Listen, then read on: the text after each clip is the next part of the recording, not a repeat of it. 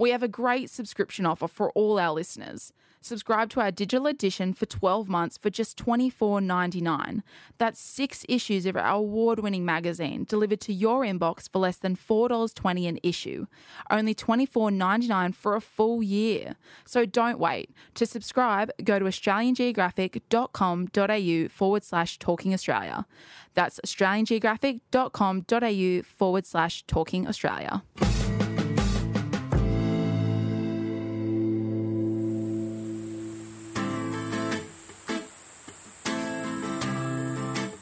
Hi, I'm Liz Guinness and this is Talking Australia, a podcast by Australian Geographic. This episode I'm talking to Michael Smith. Michael is a passionate pilot and adventurer and the first person to circle the Earth in a tiny flying boat. Picture this, a flying bathtub crossing the Atlantic and Pacific Oceans. It took Michael 7 months to fulfil his dream, and the trip has forever changed him. It's my absolute pleasure to chat with Michael today on this episode of Talking Australia. Thank you so much for joining me this morning, Michael. I'm thrilled to be talking to you. Lovely to be here. You flew up from Melbourne? I did, and I stayed in Macquarie Street and just had a lovely walk through the park to get here. Oh, it's a beautiful day. It's meant to be like 24 degrees. No way. Sunny. So I didn't need the woolen singlet I put on because I'm in Melbourne mode. That's exactly right. Exactly. So we would love to talk to you today about your solo circumnavigation of the world in your, I've heard you call it a flying bathtub. Yeah, only because everyone else did, and it kind of rubbed off. Well, look, it's a little bit bigger than a bathtub. It's more like a jacuzzi. A jacuzzi, well, very comfy for one, I hear. So just in terms of that, do you want to tell people what it actually is, the plane, rather than a flying bathtub? So it's officially called a flying boat, and a flying boat is a plane where the hull of the plane lands on the water. So people are familiar with often Catalina, or the Sunderland flying boats, and they were the ones that, say, took off from Rose Bay, whereas a seaplane is a plane which has like catamaran floats below it. So I've got this lovely little plane called a Sea Ray made in Florida. And it was made specially for you? Yes, it was actually a kit plane that was assembled so that instead of its normal 5 hours of fuel range, we could put up to 21 hours of fuel in it. But it's really a plane that people would buy in the same way they might buy a jet ski. It's for a bit of weekend fun. It's not really designed to go around the world. And so what made you think you would go around the world in it then? Well, I'd had one for years, and when I decided I was really keen to learn to fly, I was really interested in the idea of seaplane flying. My grandfather had served on Catalinas in World War II, so it was something I'd been conscious of from a very early age. But also I've been sailing since I was a kid, and I've always had this, really deep connection to the water. And I also, from a convenience point of view, I live in Williamstown in Melbourne, which is right on the water. And I thought, rather than having to drive to an airport, wouldn't it be great if you could have a plane at the yacht club and take off from there? Now, nothing's ever as practical as the initial thought. So it turns out that, operating a plane off salt water, there's a lot of maintenance and things. But for quite a few years, I did keep a plane in Williamstown at the yacht club. And was it the only one there? There's actually another one. It was a seaplane that does like joy flights and things, and I was able to keep it there next to that. But it's kind of a cool thing that and it always surprises people. So it's an amphibious plane, which means it can land on land and land on water. Right. So it has the wheels that will come down. Yes, that's right. And for those listening, we're gesticulating a lot here, sorry you can't see that. But imagine my hands moving up and down as the wheels go up and down. But it also means you can transition. So the cool thing is you have the plane in the boatyard next to boats, and you start up the engine and you drive it down the boat ramp. No. Yeah, and that's the thing that always surprises people. Yeah. Like, they see you land on the water and go, oh, okay, you can land on the water. They see you land at an airport and go, yeah, that makes sense. But when they see a plane drive down a boat ramp, and then once you're in the water, you pull the wheels up and you take off, and vice versa. That's incredible. I've landed, one of the coolest things I did on the trip was landing on the Mississippi River in the town of Hannibal, and it's where Mark Twain was raised. Yeah.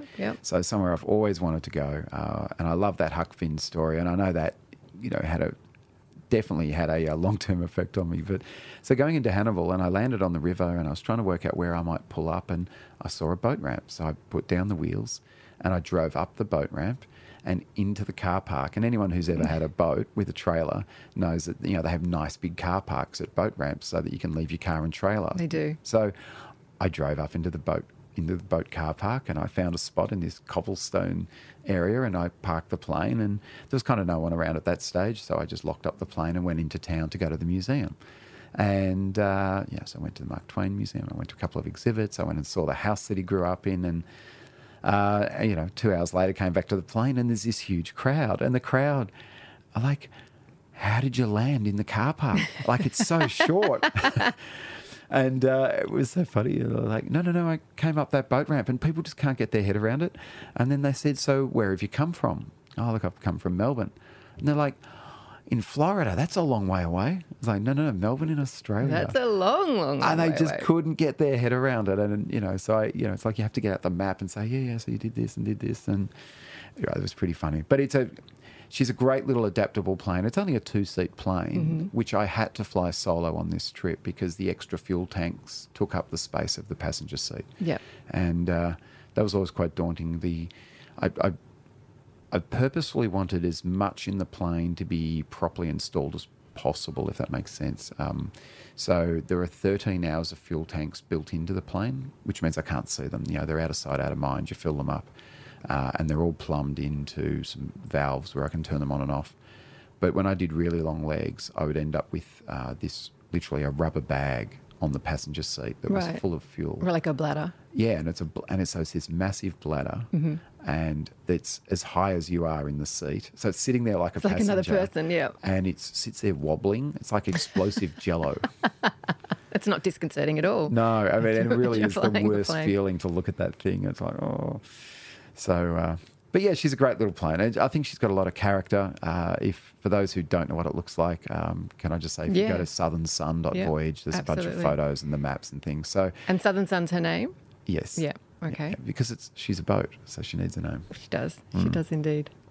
And, so single engine, and what's basically a pretty basic little aeroplane. We fitted her out to go on a big trip.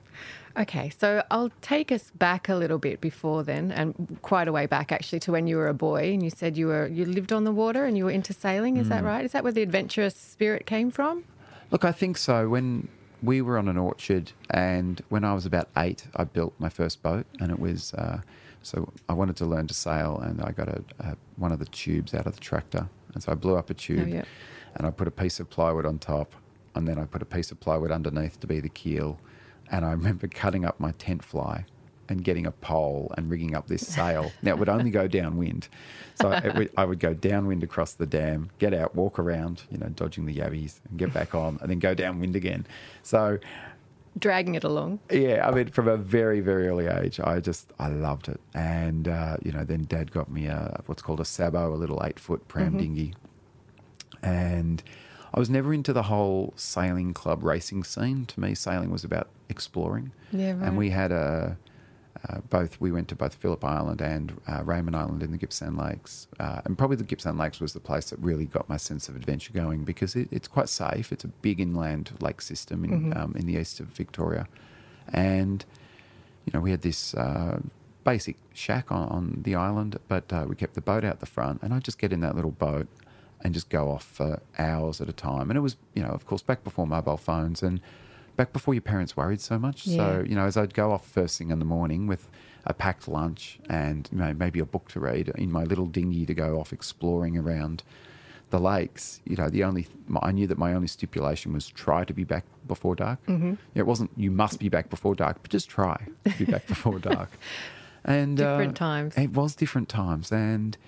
But look, it's also a time when I think back, and I had a lot of time to reflect as I was flying around the world, because these flights were 8, 10, the longest one was 18 hours long. So I had a lot of time to think about things, and I look back now and realise that as a young teenager, seeing Albie Mangles in World Safari as an example, the Leyland Brothers on TV. I mean, I love those shows, and I really, really connected with them. I mean, I actually have got a number of Leyland Brothers episodes on DVD at home just because I got home and thought, now what was that all really like? And they're so daggy, it's not funny. No, I remember them. And but I love the charm of it. And again, it was simpler time. It reminds me of I forgot the name of the lady who does Backtracks on ABC, but you know, that thing where you can just go, every little town's got a story, and the idea of just going to a small place and meeting the people and just finding what's good and positive about it, whereas so much today seems to be about, you know, what's wrong with it. Let's find what's wrong rather than what's good about it. What are the positives? So, look, World Safari, I mean, you know, I often say, you know, people often compare what I did with Albie Mangles, and it was kind of like, yeah, but it was without Judy Green. I was going to say without the lady in the bikini, yes. Yeah, which, you know, when you look back, was just so tired now. But, yeah, not of this age. Definitely not of this different age. era. You know, I met him. Did you? He reached out to me after the trip. It turns out he followed the trip. I couldn't believe it. That's amazing. And Albie actually has got his seaplane pilot's license at one point over the years. He now lives in the Philippines. Oh, yes, But I got that. this bizarre phone call one night. Someone was saying, look, you don't know me. I've had to track down your number. Albie Mangles is staying in my house and he wants to meet you. I was like, okay. Really? So, yeah, we'll come and have coffee with you in the morning. So he rocks up at 10 o'clock in the morning, supposedly for an hour, and then stayed for hours and just comparing notes and all these questions. And it was just fantastic. But yeah, he really lives the life of a hermit now. Wonder why. I think after the third film flopped and they spent a fortune on it, he kind of went broke. Yeah, and right. He just, you know, and the press really turned on him. I remember that. Yeah, Really, I remember that period of time. Yeah, and, you know, Judy had the accident, but there was a period where, you know, he'd been up on the pedestal and then they just went for the kill. And so sadly he just, you know, he retreated into his own little world. Lovely man, though. Oh, charming. Absolutely charming. Yeah. So, you know, that persona that we saw in the early movies was him. Maybe the third one he went a bit far with seeing himself as, you know, and maybe James that's Bond. why. Yeah, maybe that's why it didn't work as well. I think so. Once Yeah. it become anyway, altered. We've gotten well off track. Yeah, tangents are my speciality. Right. Okay. So my childhood. Anyway, but Albie, absolutely. And yeah, look, I've really enjoyed just going off and, you know, whether it was pottering around in light breeze or, you know, even rowing. I rowed as a kid, so I used to just love getting about in boats. It's interesting you said you had a packed lunch and a book and off you went, because it kind of, you know, you mentioned Huck Finn before. It must have that, you know, enacting that yourself. Absolutely. And I love that story so much of Huck Finn. And I always thought, I've been lucky to work in America quite a bit, and I'd often thought, gee, wouldn't it be great to just do the old, go to the source of the river and get on it, make a raft and just go down. And I know people have done it, but, you know, they'd say it takes 2 to 3 months to do it at the speed that the river takes you. And I just thought, I'm never going to have time to do that. A bit the same way I've always wanted to sail around the world, but I thought I'm never going to have that 2 or 3 years, no time soon. But flying around the world I thought was something that was more achievable. But, you know, so when I went to the Mississippi, I thought, okay, well, you know, I've always loved this Huck Finn story. Let's follow the river. So to cross America, I went to New Orleans and set myself the goal that I was going to follow every turn of the Mississippi River all the way to its source. Yep. And it turns out there's a lot of turns. So it took about a week of just meandering up this river, but I did it flying at between 500 and 800 feet, you know, which is kind of, it's, you know, the legal minimum that you're allowed to be at. So I just stayed nice and low, and I saw so much of the country, and I'd land on the river and sleep in the plane at night, land at lunchtime. It was just magical. I'd read that. So you just land on the river, tie up somewhere and... Yeah, literally. So I'd leave the wheels up and just nose the plane up to the sandbank. So the Mississippi has lots and lots of sand islands, which again were what Huck Finn would sleep on. Yeah. You know, they'd go down and pull up for the night and get, you know, bitten by mosquitoes. And there are lots of them. And did you sleep in the plane? I did. Yeah? It was unbelievably uncomfortable. Okay, I was wondering. Yeah, yes. It was the only way I could do it. There's nowhere to lay straight. But you know that image of like the astronauts in the Apollo 11 capsule, how they were kind of on their back with their feet up in the air? Yep. That's how I slept in the plane. It was on the seat with my head under the dash and my feet facing backwards, but you know, kind of up in that astronaut prone position. And it did work, but you couldn't turn. And no. And it turns out, no matter how hard you try, the insects still get into the plane. Oh, okay, all right. Anyway, about 1,000 bites later. So, but I had this camping equipment with me. I mean, I hadn't set out to really camp in the plane, I must say, but I had to carry emergency provisions in case I had to ditch somewhere. So, for instance, when I was crossing the Atlantic, I had a little stove and some freeze-dried food and 5 litres of water and a few things you need, as well as all the other safety equipment. So when I was going up the Mississippi, I just started raiding those supplies that I hadn't needed. It was so cool. I even had this little portable espresso machine with me, so I could start the day. Oh, in comfort. Yeah, with a shot of espresso, and I think one morning I even had eggs for breakfast, but it was normally muesli bars. In fact, this isn't a plug because they weren't a sponsor, but Carmen's muesli bars got me most of the way around the world. I think I left with 100 of them in the nose of the plane. Well, that's a good Australian brand, so it's a good story, that's for sure. We'll be back with our conversation with Michael after this. We have a special offer for all our listeners. Subscribe to our AG magazine for 6 months for just $30 and save 33% on the newsstand price. That's 3 issues of our award-winning magazine delivered to your home for just $30. Go to australiangeographic.com.au/talkingaustralia for our special offer. That's australiangeographic.com.au/talkingaustralia. So I think we probably, again, I feel like we're having this meandering conversation, which is wonderful, but maybe we need to come back to the start and explain to people what you actually did. We started in Melbourne and then went to Rose Bay. Yes. And why did you do that? And why did I do that? Yeah. Okay. So, I keep forgetting I didn't plan to go around the world. I had this idea that it would be great to retrace very specifically the 1938 Rose Bay to London flying boat route. Mm-hmm. And because I flew a flying boat, I'd always been interested in the history of the flying boats. But also someone who, I used to have an office in London and Singapore, and I used to do a monthly round trip of, 2 or 3 days in Singapore, 2 or 3 days in London, and then come back. And I did it in economy because, we're a startup and I was careful with my money, and it nearly killed me. Back before they had TVs in the back of the seats. That was tough mental space to, manage. Yep. But, and I'd remembered years and years ago reading about the glory days of that London trip where it took 10 days. So this is like 1930s, 1938, and they took off from Rose Bay and they'd refuel twice during the day, and then on the third one they'd land and they'd go and stay at luxury hotels. And if there wasn't a hotel, Qantas built them. So, there were some middle of nowhere places where they had to build a hotel, but, when they landed in Singapore, they stayed at Raffles. Oh, my. Oh, my, exactly. And, you didn't just take your baggage, you took your dinner suit because, of course, you had to dress properly. Well, of course. And so I thought, what an amazing time in history. And I'd always loved the idea of, I'd always thought, if I'm fascinated with that, maybe there are other people who'd like to do that. And so I actually had some discussions trying to work out where can we get a flying boat to redo this and maybe, and get people to pay to do this trip. That all went nowhere. It was all a bit too hard and times moved on.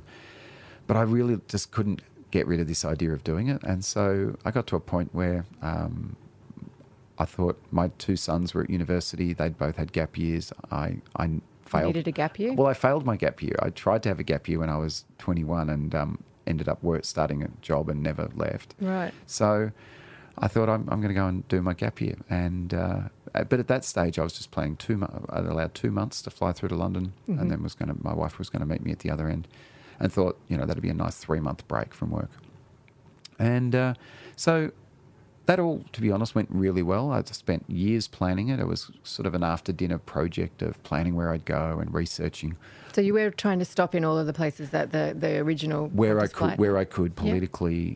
Land. So I couldn't land. I asked to land in Iraq. They kind of laughed at me. I wanted to land on the Sea of Galilee. They wouldn't let me land on the lake, but they did let me go into Israel at least. So I could have meandered all the way through some of those problems. But it was fantastic to go into all of those spaces. But there was a lot of research just working out not only where did they land, but where did they stay. And so once I'd put together this fantastic spreadsheet, and often I think adventures begin with an Excel spreadsheet, it was kind of time to go. So I just did, and there was no fanfare.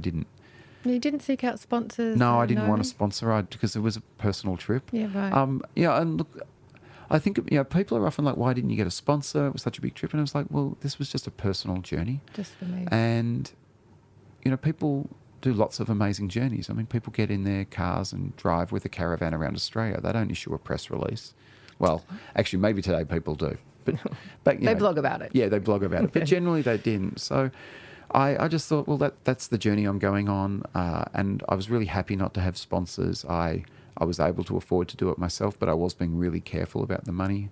I manually refueled to save money, and I, did as much of the paperwork and handling as I could to save money. And So were the major expenses the fuel? fuel and clearance costs. Every time you land, because I was flying from country to country, I had to land at international airports.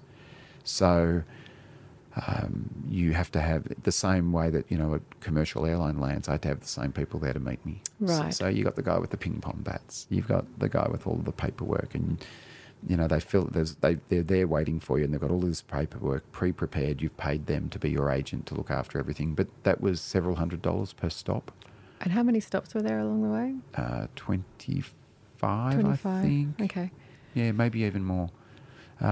Actually, there must be more, because there was 80 stops in the end to go all the way around the world. But it's a lot of money, and it really adds up. Yeah, definitely. But you just can't get around it. So, so we did that, and it was really nice following, because it gave me a thread, it gave me a purpose to it. If I just said, I'm going to fly to London because that'll be fun, I kind of wouldn't have had that direction. But following the flying boat route meant that when I got to a city, it, rather than looking up TripAdvisor to see what are the top 10 things to do in this city, I already knew. I was going to see where did the flying boats used to land. I'd go to the museum, see if there was any part of that I could find.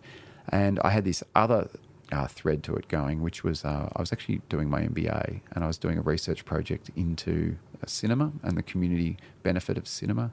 And so I decided that I'd also visit cinemas in each of these stops. Okay, so just for people listening, why cinema? I know, but perhaps they don't.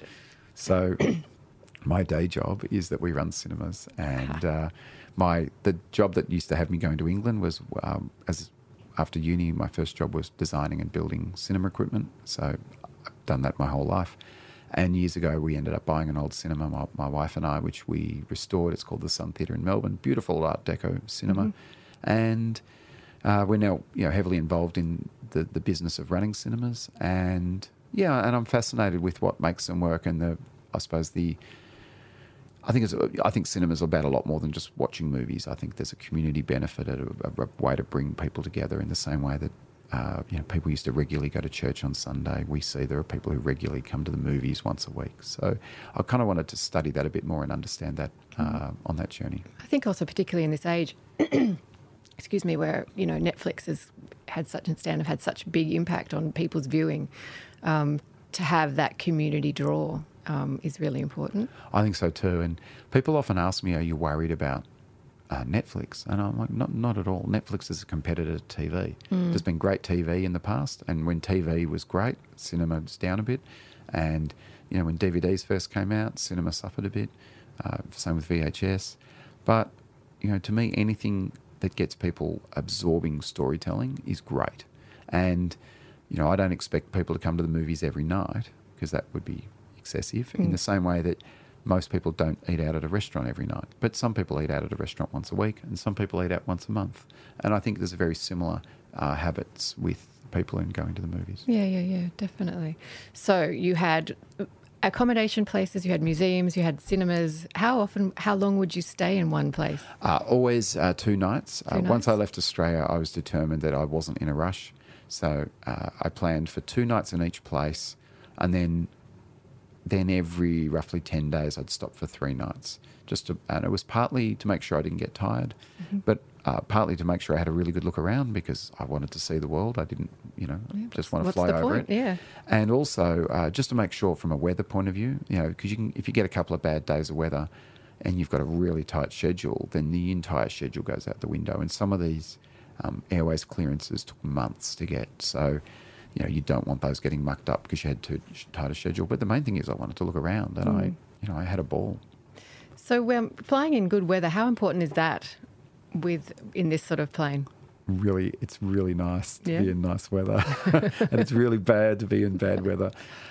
Look, it's a small plane, and it's a very manual plane. It doesn't have an autopilot.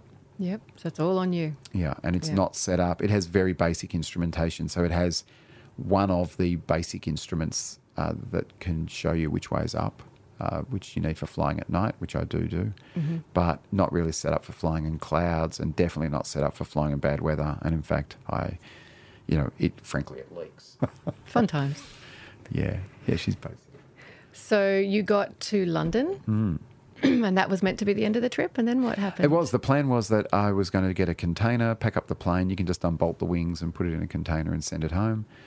And my wife met me in one deviation to the course I made was I went to Lake Como. Oh. Because what a beautiful... Because why not? Because that's it. So, Yeah. Qantas used to stop in a couple of spots in Italy, and from Rome they flew to Greece. But Now, does Lake Como have the oldest something or other? yeah, it does. It has the oldest seaplane base in the world, a continuously operating seaplane base in the world, and a very, very active seaplane scene there. They have several planes on floats that they take people on joy flights, and it's a magnificent way to see the lake. And so I thought it'd be nice to stop there, and so Anne met me there. So she flew in commercially, and we had quite frankly, probably the most romantic, wonderful week of our lives. Oh, beautiful. It was just so special, and and that's probably partly because I was feeling pretty content and happy, and I, had this amazing 6 and a bit weeks to get to there, and yeah, so we just had this week of relaxing, and Anne said, "Well, look, you seem to really be enjoying this. Are you sure you don't want to keep going?" And I was like, "Just let me get to London. Like let's not jinx it." But by the time I got to London, I thought, well, look, the planes worked really well. There were only, small maintenance issues along the way, and like you'd expect, any kind of maintenance to come up at some point. So I thought, yeah, why not? But at that stage, I wasn't sure if I could get around the world. I mean, the plane doesn't have a huge range, and I wasn't sure if I'd be able to get across the Pacific. But I thought, I really don't want to pack up the plane in a container. That sounds like really hard work. So at a minimum, I'll fly to America, I'll cross the Atlantic, and I'll go back to Florida where the plane was built. And if I think I can get across the Pacific, I'll keep going. But if not, I'll get them to service the plane and pack it up and ship it home for me. So that's kind of how that next leg happened. So the trip very much ended up compartmentalised in Melbourne to London, London to New York, and then it became sort of New York home. And and the Atlantic turned out to be a really, really hard part of the trip. I realised that flying to London was relatively easy. There was generally land beneath me. Sometimes it was desert, sometimes it was forest, but there was generally civilization nearby. And I was in radio contact all the way. But the day I left England, I couldn't leave because of bad weather. Right. And then the next day I left, it was still bad weather, and I flew around the bad weather to get to Ireland. And then when I was ready to leave Ireland, I got stuck because of bad weather. And it was kind of just ominous of why crossing the Atlantic was a big deal and why people had struggled with it, for 100 years. And so many people died trying to cross the Atlantic in the early days. Because of bad weather? A lot of it was because of bad weather. Some of it was because of, probably planes just breaking down and never being heard from us, or mismanaging fuel. But Were they longer stretches of flying? They would have been back then. Yeah. Right. So I couldn't fly directly across the Atlantic. The range I had at that stage meant that I needed to fly from Ireland to Iceland to Greenland to Canada and then to New York. Well, I can't imagine, sorry to interrupt you, but flying over Iceland and Greenland would have been spectacular. Well, that's the thing is, I wasn't disappointed. These are places I've always wanted to go, and I thought, well, I'm going to embrace this. My only regret now is that I should have stayed longer in each of those places, because I was like, I really should keep going. So, in Iceland, I stopped for 2 nights, but I wish I'd stopped for a few. And each of the stops in Greenland, I only stopped for 1 night. Now, they were pretty basic places. Yeah. When I stopped, the first stop, Kulusuk, is on the east coast of Greenland, and it's the most isolated place. It's a little community of 200 people and there's no town 300 miles north or 300 miles south. And there's nothing in the middle, right? So then it's the other side of the country. And so flying from Iceland to Greenland was incredible. There's an image you'll see if you go to the website, which is flying over the float ice. The entire ocean was just covered in floating ice. And I was down at 500 feet to try and stay out of some really strong headwinds. And so, down at that level, you just see everything. And, I saw seals sunbaking. I mean, just stop. Amazing. Amazing. But then you also feel so isolated. And every now and again, it just jumps into your mind, gee, I hope the engine doesn't stop here. Because you might be in a seaplane, but I got to tell you, landing between the ice wasn't going to come out too well.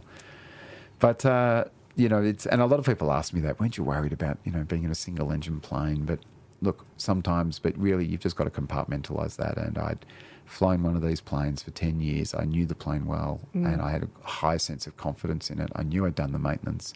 And if you're just worried all the time, what if, then you'd just be a mental wreck. Well, you just wouldn't do it, would you, in the end? And that's why a lot of people don't do it, I suppose. And yes, it's a managed risk. And but once I got to Greenland, then the scenery just became truly spectacular. Greenland, I hadn't really thought a lot about Greenland, and it's lots of fjords, like all the way down the coast. It is literally fjord after fjord. So incredibly dramatic. And these glacial flows just eking their way down out of the fjords into the water.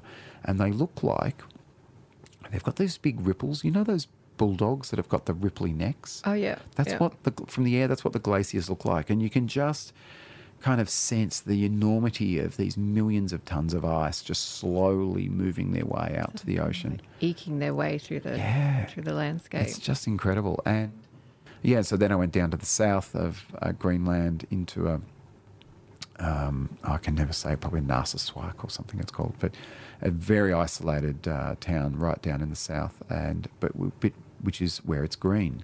This is why Greenland's called Greenland, because this is where they first arrived. And these beautiful bays, where there are huge icebergs just floating by. You sit out there, and I did stop there for 2 nights, and these huge icebergs just floating past. It sounds incredibly surreal. Oh, it is. Yeah, it is. And there are a few tourists down there. There are no tourists in Kursuq, but in this place there was an old US Air Force base, which was deactive, but that they did have like Dash 8s going in and taking people. They'd kind of land there and then go and do something else. So maybe they were going to walk on a glacier, or maybe they were kayaking. There wasn't a lot to do in town. There was a little museum, but it still felt like a special place. It was also interesting because there was quite a bit of humanity there. It was a spot where a lot of people who were delivering planes across the Atlantic would actually land there. So, as I was going up to the tower to put in my flight plan, there were actually quite a few planes. And most of the trip, I hadn't seen other people. I was usually, the only guy on a small plane at a big airport. But and they kind of, most of those guys kind of laughed at me. They just looked at the plane and just thought, you idiot. How does one respond to that? Well, I kind of shrugged, but it literally was, because I remember one guy who was a Swiss airline pilot, and the Swiss are blunt at the best of times. He was delivering a thing called a Cirrus, which is like the BMW 7 Series of small planes. And he was delivering that across the Atlantic, and he looked at mine and he just went, pfft.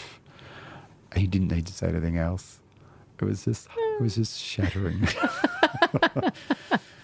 But I knew I was having more fun. So now you have a book about your journey, and also a film about your journey. And I know, reading the book, you talked about one of the not necessarily unexpected pleasures of the trip was the people you met along the way. Oh, 100%. Yeah. Look, and it's such a great lesson, and it wasn't a complete surprise because I travelled around Australia extensively in the plane, and I'd always been impressed how you rock up in some little outback town, and the number of times I've had, the guy who's, say, there to refuel the plane and help you, and, he says, oh, so what are you doing now, mate? Oh, I thought I might get some lunch. How are you going to do that? I was going to call a taxi. No taxis here, mate. But, he'd throw you the keys and say, take me, ute. I'll get my wife to pick me up. Just do what you need to do and leave the key by the pub. I'll pick it up later, sort of thing. And that's not a one-off. That's happened so many times. Or someone says, oh, that's fine, I'll give you a lift, help you out. So, but I saw that all over the world. But the thing I think pleased me the most was there were so many places that people were worried about me going to. They were worried about me going into Pakistan and into Saudi Arabia and into, other parts of the Middle East. And, your family and your friends can't help but be nervous because they've watched the evening news, which has had them preconditioned to think that these are dangerous parts of the world. Well, let me tell you that all throughout that part of the world, people could not have been more helpful or kinder. In India, it was hilarious. I mean, India is has the record for taking longest to process the paperwork. It was roughly 3 hours at every single airport. But once they find out you're from Melbourne, they want to talk about the MCG, and they're just, it's all so slow but well-meaning. And so you've just got to embrace it and go with it. And I was very conscious of it because I'd read, as someone who has voraciously read books about travel and adventure over the years, it always disappointed me, not upset me, but disappointed me when people complain about bureaucracy and complain about, especially, the Indians, and complain about, how can it possibly be so hard? And, it was ridiculous and they couldn't speak a word of English and this sort of thing. And it just, it just makes you shiver, doesn't it? It's like you're the visitor. You're there to discover their culture. And if part of their culture is that there are 12 people employed with a rubber stamp each to stamp this piece of paper, embrace it. Quietly laugh at it if you want, but just embrace it. No, that's what it is. It's part of the journey. And I love that. But it also highlights that importance of mental framing, because if you go in with that attitude, it's fine. But if you think, how can this possibly take so long? Well, then you're going to be disappointed. So those people just kept pleasing me in so many ways. There was this lovely young guy in the town of Patna in India. And my wife had started this really lovely thing where she was sending me an email of research so that as I landed, I had what the local food was for that area and, what the locals would eat. Oh, fantastic. And so this was just part of her connection to my trip, was to go and eat these foods and tell her what they were like and take a photo. Oh, that's really lovely. So, and it really was. And I really look forward to getting it. And, so I remember I was at Patna and I showed the email, to the guy and I said, look, my wife suggested I should eat these things. Where would I get them? And he's like, oh, that is street food. You won't get that at the hotel. But I tell you what, I'll come and pick you up from the hotel and I'll take you to that part of town. And I was just like, yeah, great. Young guy, that'll be fantastic. And you kind of assumed, maybe he wants a bit of money for it. But yeah, that's all right. He's being nice. So he rocks up on his motorbike. And it's like, okay. Right. So I get on the back of his motorbike. He's only got one helmet. But he offers it to me. It's very nice. I was going to ask if he did, yeah. So, and we're riding along and I'm thinking, oh, this is, I've ridden motorbikes before, but I've never really been on the pillion. So in India? Yeah, especially in India. So, we're zipping in and out of traffic like they do. And you just think, oh, well, maybe this is it. Maybe it's not. But he just, with such great spirit, took me to these amazing parts of town and we walked around and ate the street food and just really connected with people on the street. And we're riding along, and I could feel that the riding was a little bit jerky. We'd slow down and then we'd speed up, and we'd slow down, we'd speed up. But the traffic's kind of erratic anyway. But then I noticed that he was actually answering texts, and because he was doing it with his right hand, which is where the throttle is, he'd get halfway through answering a text and then give it a rev, and then answer a bit more text and then give it a rev. And then when I looked around, it's how everyone rides their motorbike there. Like getting stuff done. Yeah. So did you get off at that point? It's like, walk from here. No, we kept going, but I just bit my tongue. And but we got back to the hotel and I offered him, some money and he didn't want it. He said, no, I'm just really wanted to show you my city. Oh, that's so beautiful. And that just kept happening. And in fact, one of the interesting things was you realise the effect that we as tourists have on a city, and it never really occurred to me until on this trip, because I was going to places that tourists don't normally go to. I mean, no one's heard of Patna. And Gwalior up in the north, I went because Qantas used to land and refuel a flying boat there. So I went there, but there's only a military airport. I got special permission to land there. I couldn't. So you go into these amazing cities where there are no tourists. And so there were no beggars. And I realised that from the time I'd left Chiang Mai, where there were kids asking for money. But from the time I left Chiang Mai to the time, all through there, no one asked me for money. So no one in India, no one in Chittagong, and no one in Pakistan, not one kid or person in the street approached and asked for money. And I thought, isn't that interesting that it does make you realise that, that begging is a result of us being there. Yeah, that conditioning. But, yeah, people went out of their way. Now, I'll tell you where they didn't go out of their way, because I do love to tell this flip side. I was at Oshkosh, a massive air show in America a couple of years ago, giving a talk, and at the end, one of the guys in his good old southern accent got up, and which I won't try to do, and said, gee, you must have had some problems in those, Middle Eastern countries. How many bribes did you have to pay? And I said, well, it's funny you should ask that, because, like I've just explained, through that part of the world, people may have been slow, but they couldn't have been more helpful, and I was never once asked to pay a bribe. Now, I had handlers, so you could argue I paid them in advance, on official terms, but I never paid a bribe. I was never asked to, never hinted at. Except when I got to England and I got to America, I was detained by the authorities and I was interrogated by both of them, and both of them talked about me paying fines. Now, what is a fine? It's a form of payment for whatever they want to call it. But, I just thought, in the two countries that are supposedly our allies and friends, it was where I was given the hardest time. So lighten up, guys. Oh, did he have much to say about that? He sat down. Yeah. But I enjoyed it. Yeah, I bet you did. There weren't many questions after that. I think I lost the crowd. They just slowly dispersed. Yeah, they went off and just waited for their chance to vote for Trump. Oh, now there's a conversation we could really get into. That's another week. Yeah. And another show, I think. Yeah. I think so. This is the end of the first part of my conversation with Michael. If you have any questions or comments, feel free to reach out. Write us an email, podcast@australiangeographic.com, or find us on Instagram @AustralianGeographic. And if you go to australiangeographic.com.au/talkingaustralia, you'll find a special subscription offer. So don't wait. Go to australiangeographic.com.au/talkingaustralia. Also, make sure to subscribe to the podcast on iTunes, Spotify, or wherever you get your podcasts from. Thanks for listening, and hear you next time.